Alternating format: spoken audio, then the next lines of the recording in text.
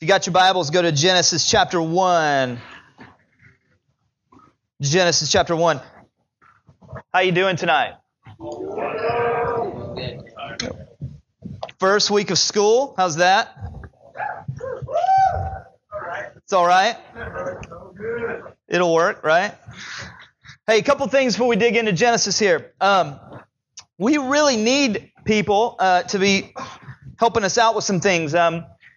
I don't know if you know this, you probably do, but we come in here every week and set this room up pretty quickly, and so we need help with that.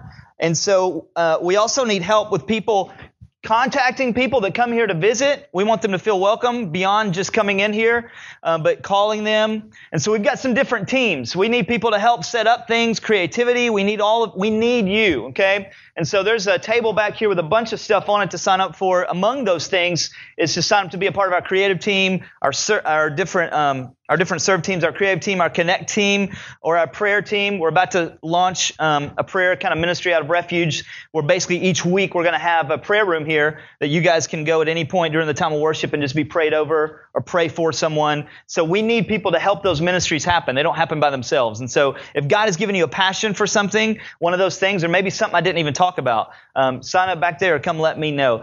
Second thing, and then we'll dig into the text tonight, is if you are going to Passion, first of all, if you're not going to Passion, but you want to go to Passion, I would recommend that you sign up quickly because it's about to jump $20. It's going to go up to $360, and I don't have that much money, neither do you, so you may want to save that money. But if you have not paid your $50 last week, Rachel Olson is going to be sitting at the greet table. What kind of has been happening, I'll just kind of say this. I'm going to be pastoral here for a second. What's kind of been happening is Aaron Shaw has been chasing you down and asking you for your money for different things, and those days are over, okay? We shouldn't have to chase you down and ask you for your money. So each week, especially the weeks you have a payment due, there's going to be someone sitting there taking your payment, and it's your job to go find them and pay your money, okay? So I don't want Erin to be running around here chasing people down, begging them for money. So that's not in her job requirement. So, cool? Cool? Okay, good. Let's pray. Father, thank you tonight. I pray that you would speak to us through your word. And Father, we just thank you that you've made us in your image. And God, I pray that tonight you would encourage us, challenge us, convict us about what that means. We pray these things in your name, Lord Jesus. Amen. Genesis chapter 1. Okay, we started last week talking about this thing called origins, and we basically found out that in the beginning, God created. So this is God's story. It's not our story.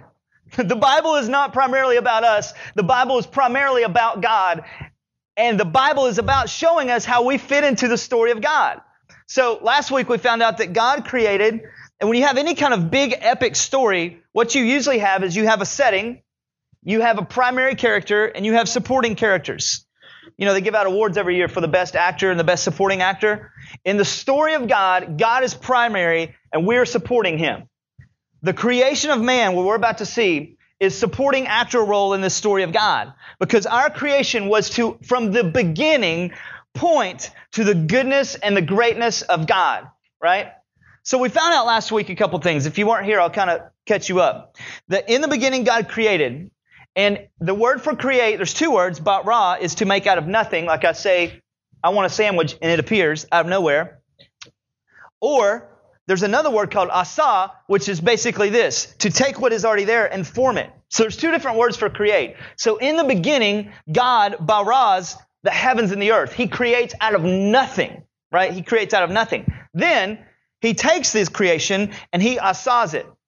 He begins to form it and shape it. And the first 5 days, here's what we see God doing. We see Him separating the waters. We see Him gathering the land. We see Him filling the land. What's He filling the land with? He's filling the land with cattle. He's filling the land with trees that produce fruit. Why is He doing all of this? Well, we're about to see why He's doing all this, because He's about to make His pinnacle of creation. Okay? He's about to make us. And as you journey through this, it's amazing. I just get excited reading it. Join me in Genesis chapter 1, and we'll see this. Look at Genesis chapter 1, and we're going to look at the 5th day and the 6th day a little bit. And we'll start in verse 24. Here's what it says. And God said, "Let the earth bring forth living creatures according to their kinds, livestock and creeping things and beasts on the earth according to their kinds." And it was so. And God made the beasts of the earth according to their kinds, and the livestock according to their kinds, and everything that creeps on the ground according to its kind. And God saw that it was good. So God creates these animals. He fills the land with these animals, and he saw that it was good. But he's going to create something that's different than the animals. And look at verse 26.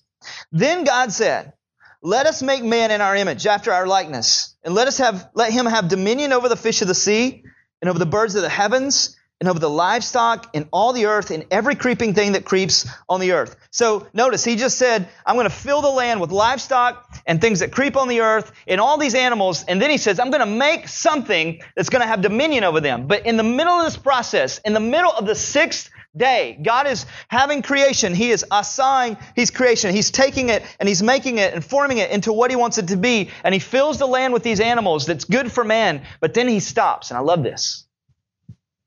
He starts to have a conversation. Notice what it says here. Genesis chapter 1, verse 26. Then God said, He's been saying a lot up to this point. But now He's having a conversation. Let us make man in our image and after our likeness. So how do you know He's having a conversation? Because He's plural.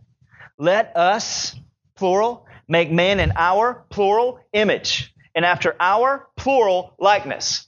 So what's happening here? God stops because He's been creating and He's on a roll, right? God said, and there was light. God said, and He gathered the waters. God said, He filled the earth. God said, and it happens. And then on this middle of the sixth day, God stops and He has a conversation. But who's He having a conversation with?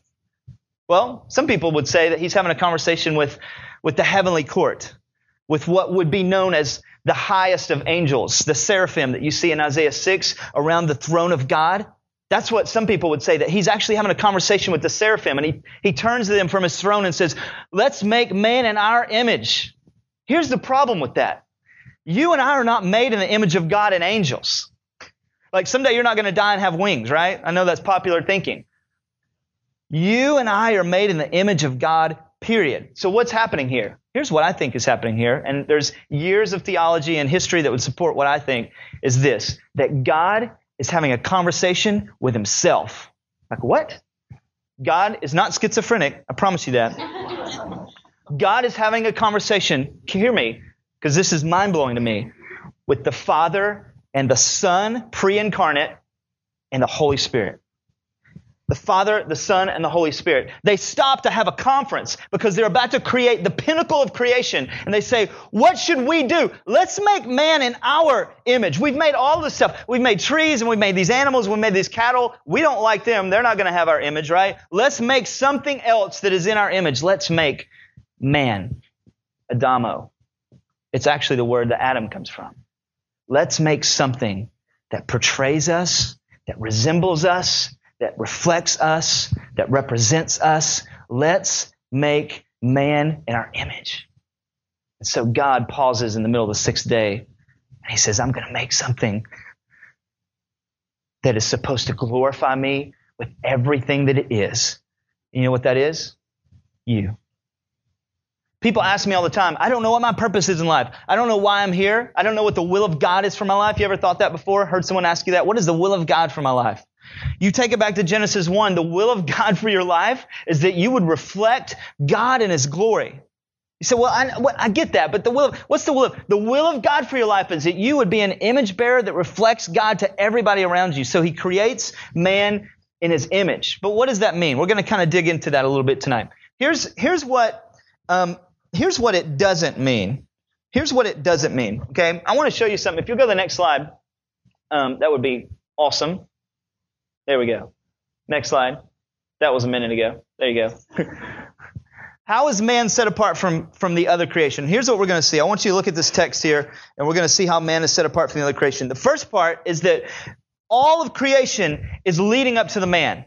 The first day, the second day, the third day, the fourth day, the fifth day, the first part of the sixth day. He's preparing, as we've said, the creation for the man.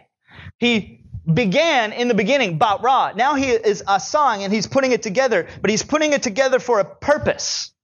My good friend who is a carpenter, I can't tell this story because I've never built a thing in my life. But my good friend who's a youth pastor in Atlanta, he can build things out of nothing with wood. That always blows my mind. Like the fact that people can build houses, I'm like, that's an awesome thing. I wish I could do that. he was about to have a little baby boy. And when he found out that he was going to have a little baby boy, he went home and gathered wood that he had in his house that he had bought for this reason. And he began to put together a place where his little baby boy would spend his night sleeping. And he did it with great care, and he did it with great attention, and he did it with great detail, because that was going to be where he would one day place his child when he was born. So God is doing that with creation. He's taking great care and great detail. And on the sixth day, He is going to make man in His image. So why is man different from all other creation? Because creation was not prepared for the livestock. And creation was not prepared for the fruit trees. They are part of creation that was prepared for us. Secondly, here's how we're different from the rest of creation. It says this. Check it out. It says we're going to make man in our image. And look at what God says here in the middle of this conversation. He says this, and let them have dominion or rule over the fish of the sea and over the birds of the heavens and over the livestock and all the earth and over every creeping thing that creeps on the earth. Now, let me just say this. PETA does not like this verse. Yeah? Right? PETA does not like this verse because we have dominion over the fish and the animals and the livestock. Does anybody in here hunt? Anybody a hunter? Like to hunt? Anybody like to eat beef? Right? Okay. I'm glad that this verse is here because I have dominion over the animals, right? We have dominion and rule over the animals. So this is one reason why we are not like them. Some people would say that all we are is animals, and we can't control our emotions, we can't control our feelings, and so we just have these animalistic desires, and we just got to meet our desires like a bunch of animals. The problem is, we are not animals. There's a guy named Peter Singer. He's an ethics professor at Princeton University. He wrote a book about this. And basically, his theory is that man is really no different than an animal. And in his book, he basically says that bestiality is okay. Right? Weird. Here's the deal. A guy at Princeton University who is the chair of ethics at the highest university in our country is saying that man is equal to animals. I'm wondering how he got his job, right? Here's the reality. Man is not equal with the animals. Man is above the animals, and God's given us dominion over them. But here's the third thing that we know that separates us from creation is this. This is what we've said all along. That God has been made imago Dei, in the image of God. That's a Latin term, imago Dei, in the image of God. So what does it mean for us to be made in the image of God? Let me tell you what it doesn't mean for us to be made in the image of God. Here's what it doesn't mean. It doesn't mean that we are an exact duplication of God. Some people would say that for us to be made in the image of God means that basically God made us and He set us up to rule. And so they see that verse and they go, oh, we're kind of supposed to be like we're kind of like mini gods. We're exact representations of Him, and so He's basically made us a God. That is not what the word image means. Let me read something to you. This will blow your mind. Creflo Dollar. You may know him. Maybe not. Here's what he said. And I ain't capping anybody, okay? I'm just telling you what he said. When God made Adam, all He did was make an exact imprint of Himself. He duplicated Himself. He was the image from His image, and He came from Himself. You are an exact duplication of the image of God, and God is speaking spirit. Sounds pretty good so far. God took a reflection of Himself and put it in a physical body, formed out of the dust, and gave Him authority over all physical things on the planet. I'm tracking. So that like He was God in heaven, now He's made Adam God of earth. Problem. God wanted a God on the earth like He was God in heaven. And God said, I'll tell you what I'm going to do. I'm going to reproduce myself. Like I'm God up here in heaven. I'm going to make me a God and put myself in the physical body so that He can guard the earth and keep all intruders from the earth. Speaking of Adam. Adam was all God. He was just like God. You might see a problem with that? Some people would say that to be made in the image of God is that we are many gods. But here's what that sounds a lot like. Mormon theology. And I ain't capping the Mormons either, right? I'm just telling you what they believe. They believe that if you are a man, you can someday achieve godhood. And they actually have a phrase that goes something like this. As man is, God once was. As God is, man can be. So, here's the problem with this is that it is not what the word means. If you go to the next slide, you'll check this out. It does not mean this. So here's the reality. The word in Hebrew here for likeness means two different things. If you go to the next slide, you will see this. It means not an exact duplication, but it means basically a representation. Two words, tselem and demut. That sounds kind of cool to say that, right? Tselem and demut. Basically, they're the words used here, and what they mean is not an exact duplication of God. Here's what it means. It is a representation. It is a picture of. It is supposed to reflect God. It is not an exact representation of God. I've got news for you tonight. You're not God. Right? Right. Good deal. You don't have to make sure the sun comes up tomorrow. Right? So here's the reality tonight, is that God made you in His image. It doesn't mean that you are little God. It doesn't mean that. But it does mean that you are supposed to be a representation of Him. You are made in the likeness of God. Here's the only way I know how to illustrate this. My daughter Ava, most of you have seen her. Somebody said to me the other day, she looks just like you. Now here's the reality, is Ava is made by God, but in my likeness, in a sense. Ava is basically looking like me and my wife, mostly me though, that's what most people say. Someone's like, yes, she does. She looks like me. She acts like me at times. She'll do things and my wife is like, that is your child? That is your child? But then when she falls, I'm like, that is your child? So she is in the likeness of me, but she is not an exact duplication of me. She doesn't have a beard, right? This is good. So she represents me in a sense. And so when she does something wrong, because she kind of looks like me and represents my family name, she has my name on her. When she does something wrong, I am a little embarrassed because she represents me. What is true is that you are not a little God. You've been made in the image of God. But here's what that means, is that you were made to reflect the glory and the goodness of God. When God made you in His image, He set you up to be a reflection. A guy named John Calvin said, to be made in the image of God is simply to be a mirror image of God on this earth to people. You were meant to reflect God. You were meant to be a mirror image of God. In this grand story, God is the primary player and we are secondary supporting actors. And the way we support Him is we were meant to be image bearers, meaning we are reflectors of God's glory in everything. But what does that mean? Like, that sounds really good. But what does that mean for us? What does it mean that God would make us in His image? I want you to take your Bibles and flip over to chapter 2. And we're going to see a little bit more zoned in creation of Adam and Eve and what this looks like. Genesis chapter 2. Look at verse 1. It says this, the heavens and the earth were finished and all the host of them. And on the seventh day, God finished His work and He rested. But then it comes down in verse 4 and talks about the creation of man and woman. Some people get confused here. They go, wait a minute, He just made man and woman. But what the author is doing is he is zooming in. Check this out. It says this in verse 4. These are the generations of the heavens and the earth when they were created in the day that the Lord God made the earth and the heavens. And look at verse 7. The Lord God formed man of the dust from the ground and breathed into his nostrils the breath of life. And the man became a living creature.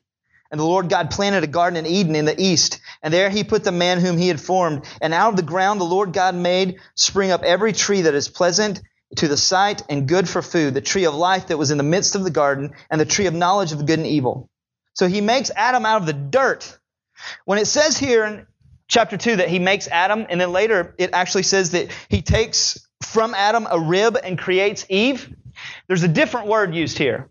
Because it's kind of like we had an aerial picture of creation for a moment, but now we're scoping in on chapter 2. And here's what chapter 2 says. Chapter 2 basically says when He creates Adam out of the dirt, the word is different in Hebrew, and it's actually the word for potter.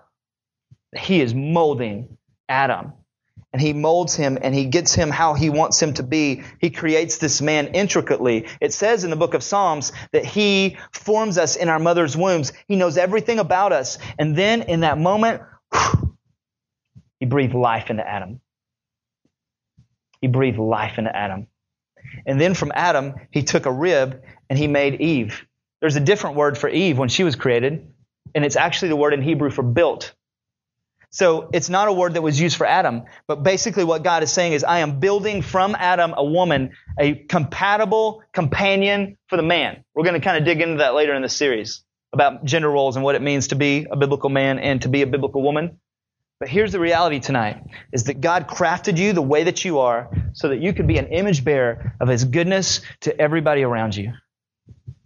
An image bearer at your school, an image bearer in your family, an image bearer as you drive down the interstate. He designed us to be supporting actors, to bear His image. But what does that mean? What does it mean to bear His image? There's a lot of things that have gone around. People have talked about this for years and years and years. What does it mean to be an image bearer of God?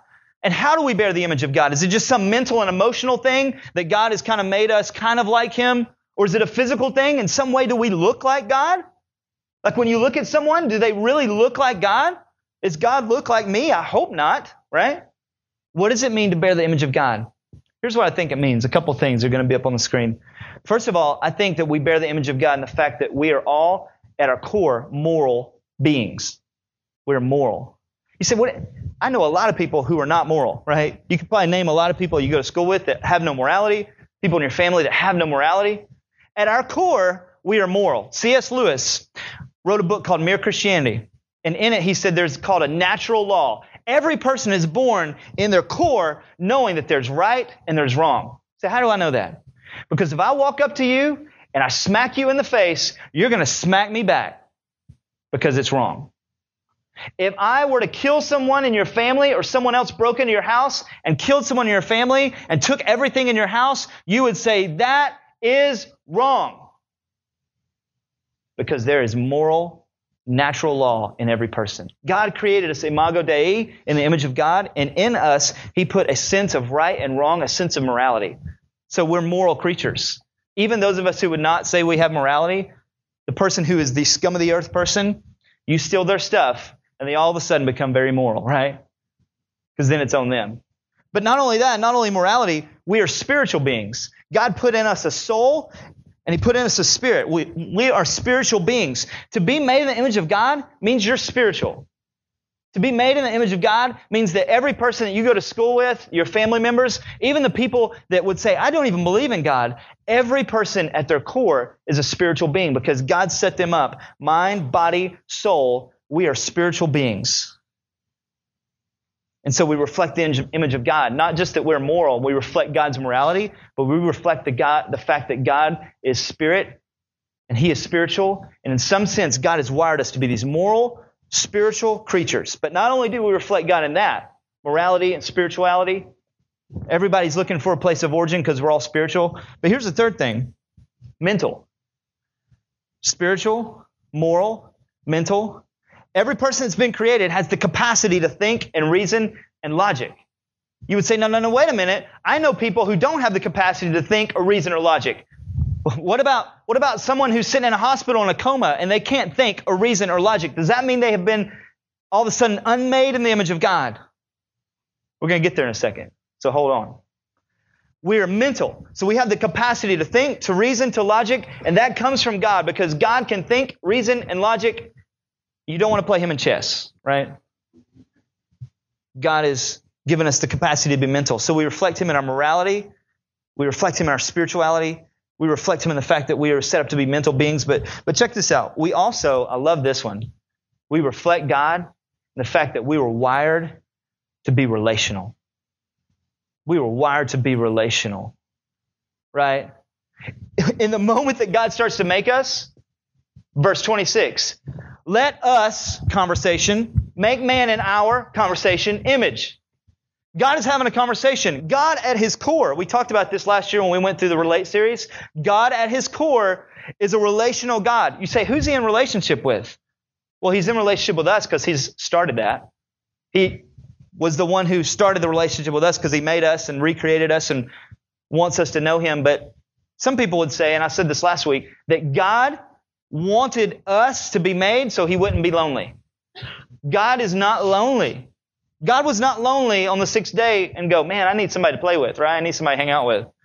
I need somebody to go see the movie with. No. God was in relationship with the Trinity, the Father, the Son, and the Holy Spirit. And there's this constant relationship happening within the Godhead of the Trinity. Father, Son, Holy Spirit. Love, giving love, giving love, giving love, giving love. God is a relational God within himself. You say, that blows my mind. Good. Good. You say, I don't know how I explain the Trinity. Well, if you do the ice cube and the vapor and the water, that's heretical, so don't do that. That's called modalism, and it's wrong. God is all Father, all Son, all Spirit, all at the same time, and he's in relationship with himself. That blows my mind. I don't get it, but I know that. It's all throughout the Scriptures. God has wired us to be relational. That's why you long for relationship. You long for it. I long for it. You put someone by themselves long enough, and they will not last. In fact, scientists have done studies on babies. They've actually taken newborn babies and they've isolated one baby, and then they've given a lot of attention to the other baby. And the growth rate of the baby that gets love and attention and gets cared for versus the growth rate and the stimulation and the mental growth rate of the baby that doesn't get cared for is diametrically different, because we were wired to be in relationship. We were wired to receive and give love. So we're relational. Check this out. But it continues on in our physicalness. The physicality of who we are, God has created. You say, now wait a minute, if we bear the image of God in our physicality, does that mean that God has a body of some sort? Well, Jesus wrapped flesh around himself and became a man. But before that, he was not a body. The Bible says that God is spirit and no one has seen him. So why in our physical nature do we reflect God? Here's what I think. The Bible says all throughout Genesis 1, God spoke, God spoke, God spoke. The Bible talks about how God sees. The Bible talks about how God hears. And I think in some way, when God crafted us, he said, I want to reflect a little bit of myself in the way in which I have operated. And so God made us able to see. God made us able to speak. God made us able to hear. And all these are characteristics that you see about God throughout the Scriptures. So we relate. We are moral. We are spiritual. We have these physical bodies that somehow reflect the image of God, right? But here's the last thing about what it means to be made in the image of God. You and I have this deep intrinsic value. Every person has deep intrinsic value. What does that mean? It means value that they don't have to earn or deserve. Even people who don't know Jesus or love God or would say God doesn't exist, that are made in the image of God. Everyone's made in the image of God. So they have this intrinsic value. Why is that important? Because if everyone's an image bearer, then there's a problem. There's a problem with the millions of babies that are aborted every year. If everyone's an image bearer. And everyone has intrinsic value. If everyone's an image bearer and everyone has intrinsic value because of that, there's a problem when Christians go and blow up abortion clinics, thinking that they're doing something right. If everyone has intrinsic value and everyone is an image bearer, then it breaks the heart of God when we're racist towards one another. If everyone has value and everyone's intrinsically has value and everyone is an image bearer, then it breaks the heart of God that every hour, the number of children that die because they don't have clean water is equal to filling up a 747 full of babies and it crashing every hour and no one surviving.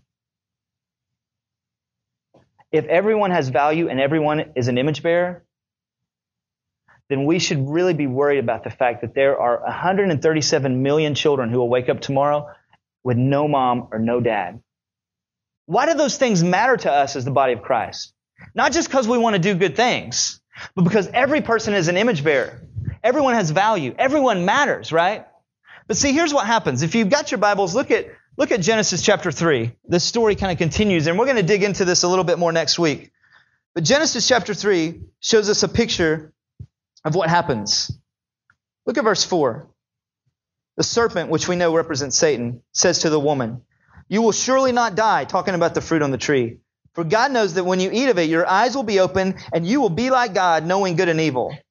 So when the woman saw that the tree was good for food, and that it was a delight to the eyes, and that the tree was to be desired to make one wise, she took its fruit and ate it, and she also gave some to her husband who was with her, and he ate it. Then the eyes of both of them were opened, and they knew that they were naked, and they sewed fig leaves together, and they made themselves loincloths. And then they heard the sound of the Lord walking in the cool of the garden of the day, and the man and his wife hid themselves from the presence of the Lord. Until this point, the man and the woman have enjoyed the presence of God. They've walked in the cool of the garden and talked to God face to face. And in the first instance of them eating what God had asked them not to, the first instance of sin, these image bearers realize that there's something wrong, and now we see them hiding from God. See, what happens is when we're image bearers, we're meant to reflect the glory of God, right? We're meant to love God, to live for God. And what happens in the garden is basically we're meant to reflect this image, and this image is supposed to be portrayed to us. But here's what happened.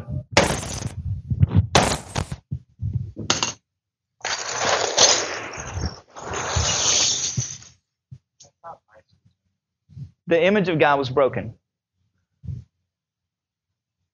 This is what some people feel like their lives are like. Big mess on the floor, right? In that moment, Adam and Eve knew. So they hid.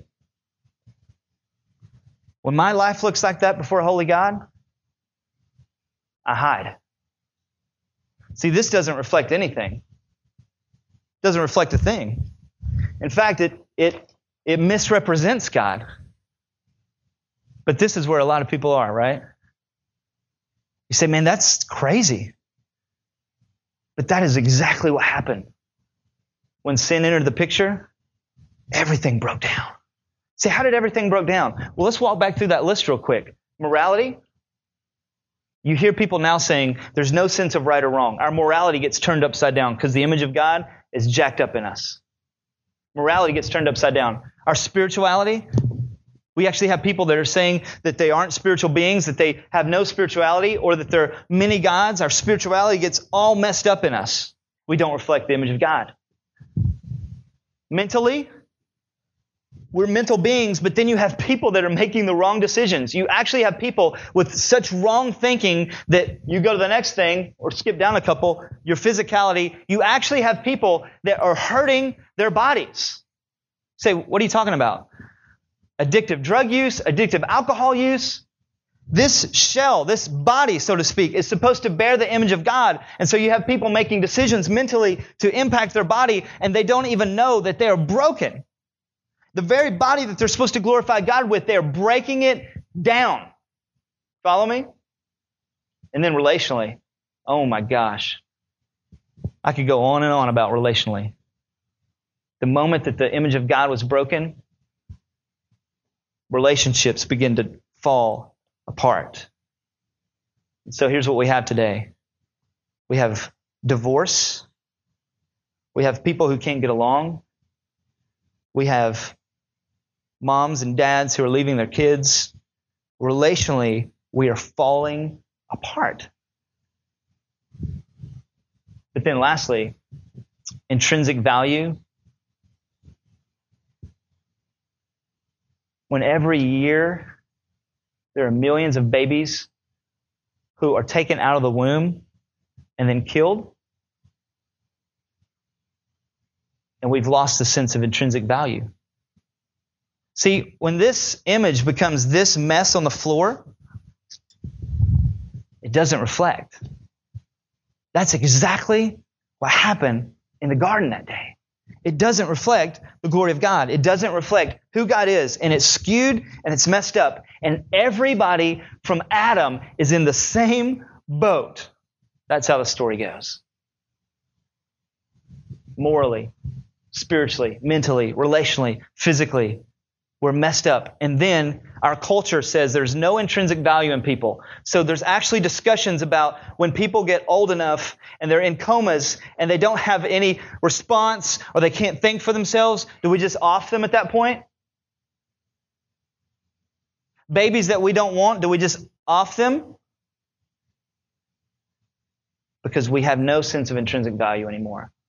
When this broke, all of that broke down. All of that broke down. And you can see how this got all turned upside down. And you can see why Adam and Eve are hiding now in Genesis chapter 3 in the garden. They're hiding from the one whom they were in perfect relationship with. Why? Because now they look like this. And here's what the only hope is. That Christ Jesus, the Son of God, the second person of the Trinity, would step in this mess and pick it up and put it all back together. Because I don't know about you, but I could not, with a week's worth of work, put that mirror back together. And that's how a lot of people feel about their lives. Maybe that's how you feel about your life tonight. Sure, you're in church. Come here every week maybe. But you feel like your life is a mess of glass on the floor. And to be really honest with you, until Christ, your life is a mess of glass on the floor. And you are spending your days trying to pick it up. And the more you try to pick it up, the more you cut yourself, and the more you hurt yourself, and it just isn't working. Because you are made to be an image bearer. You say, so is the image of God totally lost? Is it totally gone? No, it's not totally lost. It's skewed. It doesn't reflect God anymore. It doesn't reflect what it was supposed to reflect, but it's still there. And what happens, we're going to see this next week, is Christ Jesus steps into our reality of our mess and puts it all back together again. I don't know where you are tonight, but here's what I do know. Is that relationally in here, there's brokenness. Physically in here, there's people that potentially you're just hurting yourself. And you're going down a road of physically just killing yourself. Addiction, what have you. There's choices that have been made mentally.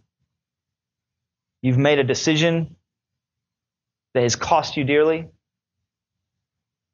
All of these things that begin to break down. And this is where it gets very real, is that Jesus offers grace for all of that. The story has this bad turn, but in the midst of this brokenness, there's a lot of beauty.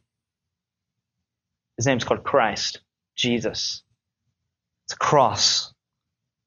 It's nails driven through his hands to put you back together again, to bara you, to recreate you into what you were supposed to be in the first place. And here's what Paul says in the New Testament.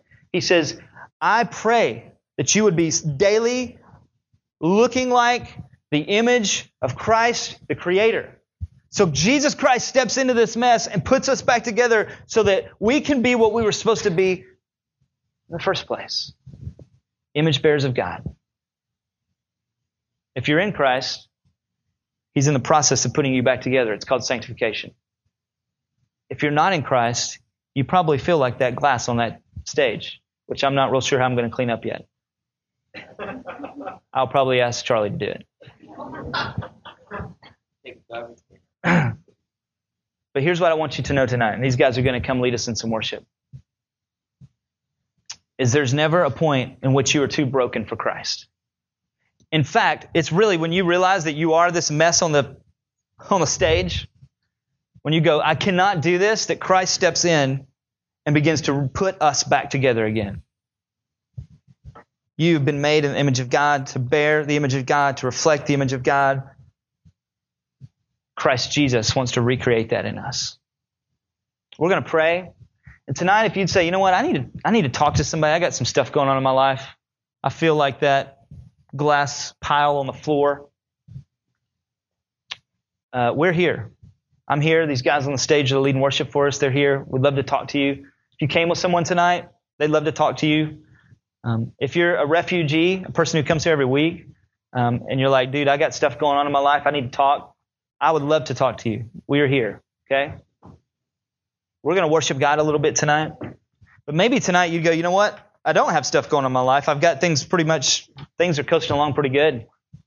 But there was a point in which everything wasn't coasting along very good, and I felt like a big pile of glass on the floor, and Christ stepped in and put me back together. This picture right here should make you want to worship Him with everything that you are, because I know this. I can look back at a time when my life was a pile of glass on the floor, and I know that Christ put me together, and it makes me want to worship Him because I didn't deserve that.